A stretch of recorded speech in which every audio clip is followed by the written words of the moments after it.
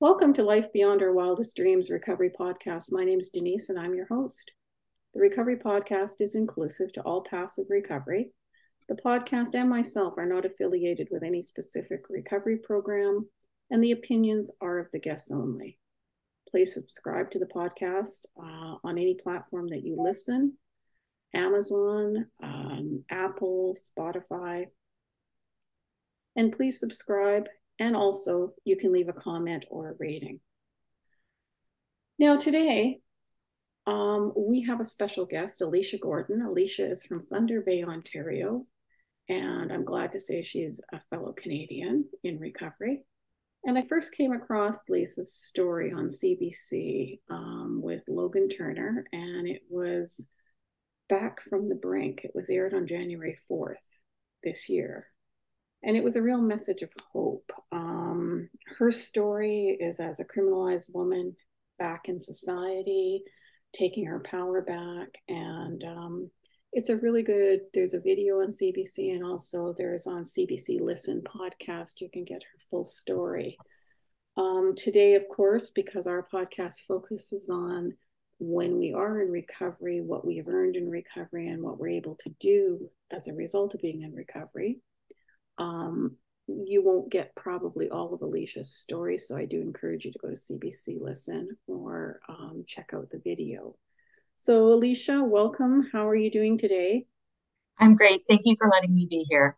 Well, I'm sure glad. It was an honor to meet you, and it was an honor to hear your story. And you're recovering out loud so that other people aren't dying in silence. And I think that that's a great thing. And I think that your story as well is unique in the fact that, or maybe not that unique, but I think one of the great factors is, as a criminalized woman now entering back into society, that you are able to give a unique perspective to recovery. Also, what I really got my attention, as you and I discussed, is 42 years ago when I entered recovery. One of my first points of contact was the Elizabeth Fry Society. And so we've both had experience with Elizabeth Fry. And then, of course, today you're working as a frontline worker with them. So things have kind of come full circle, I would say. So I think you have a really unique story. So I'm going to just ask you if you could explain just briefly to the listeners, what did your addiction cost you? My addiction basically cost me everything. It cost me my career, my children, my home, and my freedom, and also put me in a position where I've significantly experienced a lot of shame and guilt because of the actions that I did. So basically, in addiction, you lost everything.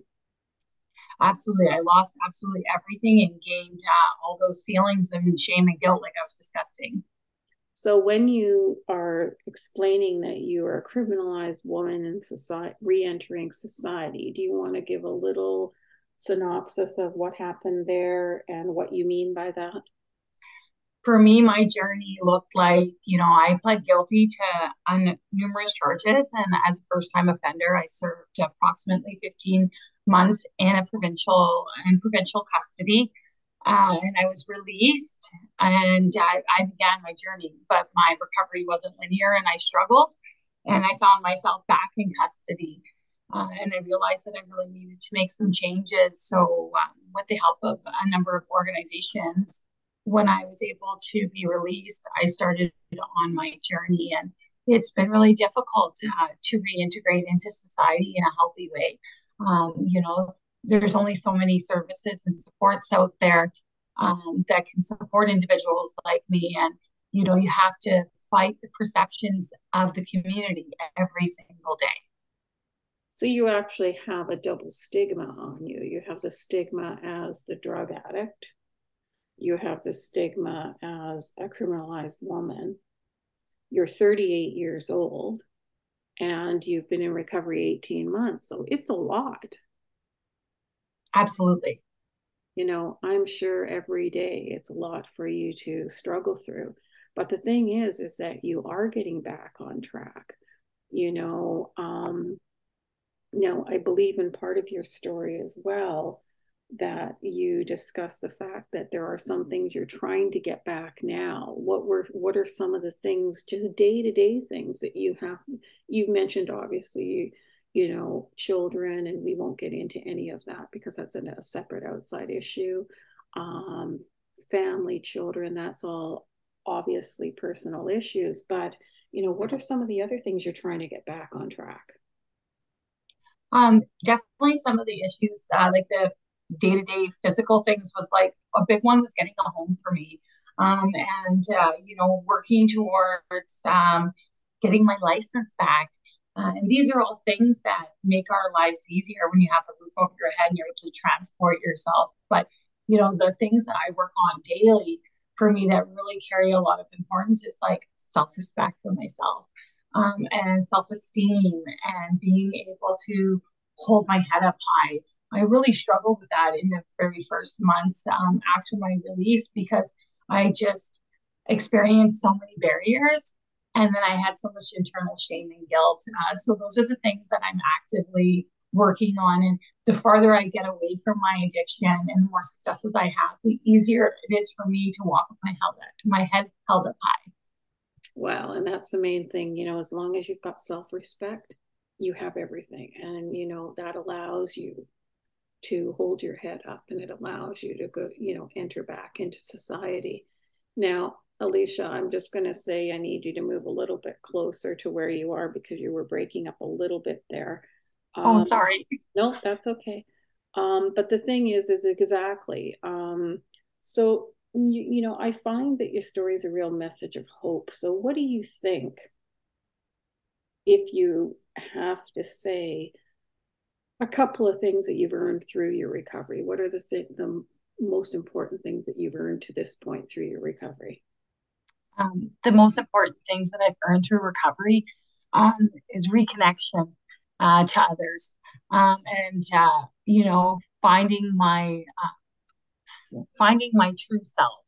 I lost so much of the important connections to me when I was in active addiction to family and friends and to my children. And with finding recovery, I've been able to slowly rebuild those relationships that mean the most to me. Um, and then for myself, like just going through the journey and learning who I truly am, because I am definitely not just an addict. And there's so much more substance to me. And being authentic to myself has been a really great gift of my recovery. And wherever you're sitting right now is perfect. Don't move. So the thing is too, is as you're saying, the one thing I love too is you're not just the addict. There's much more to you than the addict. There's much more to you than the criminalized woman. You are Alicia the person. And I think that that's an important thing because I think as people's addiction gets a hold of them, family, friends, and people can't see beyond the addiction. They end up not seeing the person and just seeing the addiction. So I think what you're doing is you're reintegrating back in and you're showing people that, hey, I'm still here. Hello, I'm a person. I'm not my addiction. I'm not my, criminalized experience. Here I am. And in that fact, you are in fact taking your power back. And that's the thing I think that stuck out the most to me was your bravery and courage to take your power back. Now, tell us a little bit about how it came full circle that you ended up working at Elizabeth Fry. My journey with Elizabeth Fry started while I was a criminalized woman behind bars. And, I had my first experiences was having the compassion of the workers that came out to do programming. I was very isolated behind bars and lacking a significant amount of family support. So they stepped up and, my journey with them continued when I was also released from custody as I was a client in the community of theirs. And, the opportunity came along for me to apply. And now I work there. And it's been the most fulfilling work I've ever had. Being able to, come out of the fire and reach back to rescue others I recognize it as my life's work. And I recognize how important it is to kind of be that lighthouse for other women that, change and recovery is possible. And I think that you said at one point, I don't know the words you used, and I thought I had jotted it down. Oh, here it is, where you said at the end of your video or your previous podcast was there is always hope. Anyone can come back from addiction. Now, when you were in the throes of your addiction, did you believe that? Um, in the deepest, darkest moments of my addiction, I think I truly believe that I was more than my addiction. I just didn't know my way out, and I know that I always had a very small thread of hope that I held on to, that I'd be able to battle my way out. And that small thread kind of kept that dream alive and helped me take my first steps into recovery. And I think that that's really important that, there is always hope. It's never too late. Mm-hmm. You always remain that person that is within the addiction gets a hold of, and that person is always there.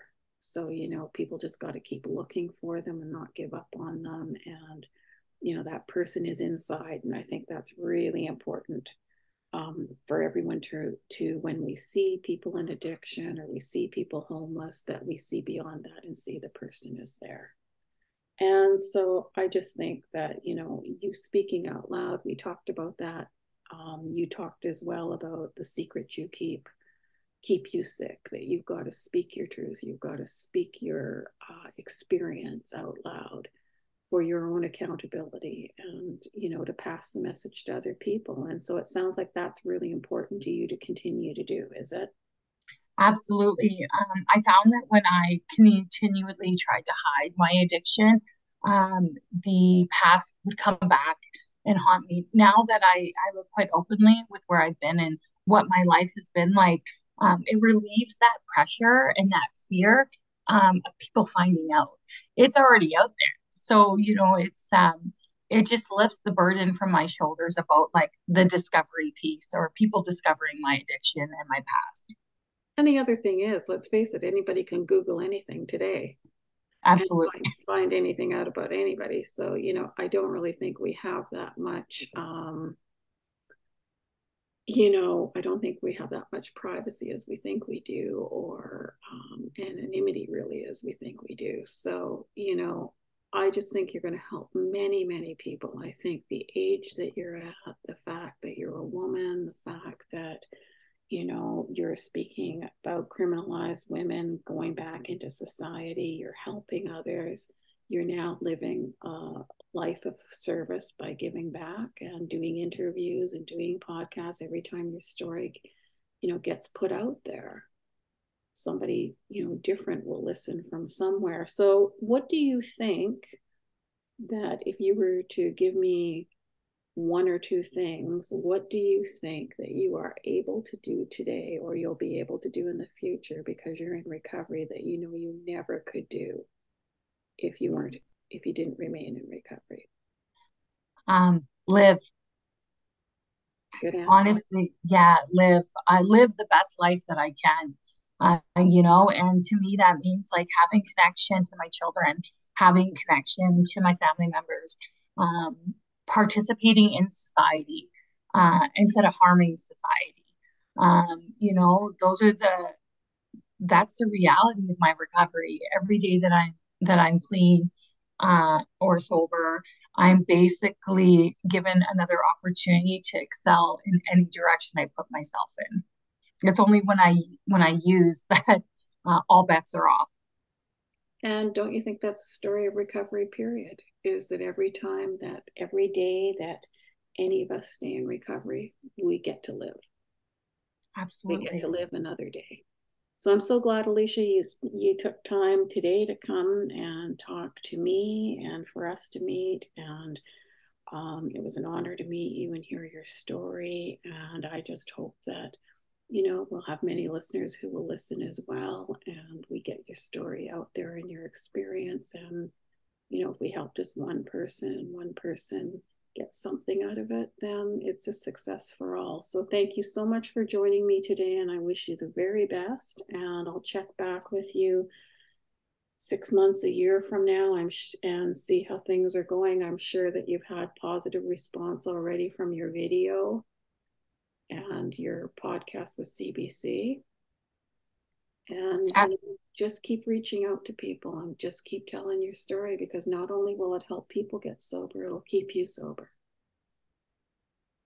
Thank you so much, Denise. I appreciate the opportunity to speak with you today. And more importantly, it'll keep you alive, and that's the name of the game. Absolutely. So you take care, and thank you so much, and we'll talk again soon. Thank you, Denise.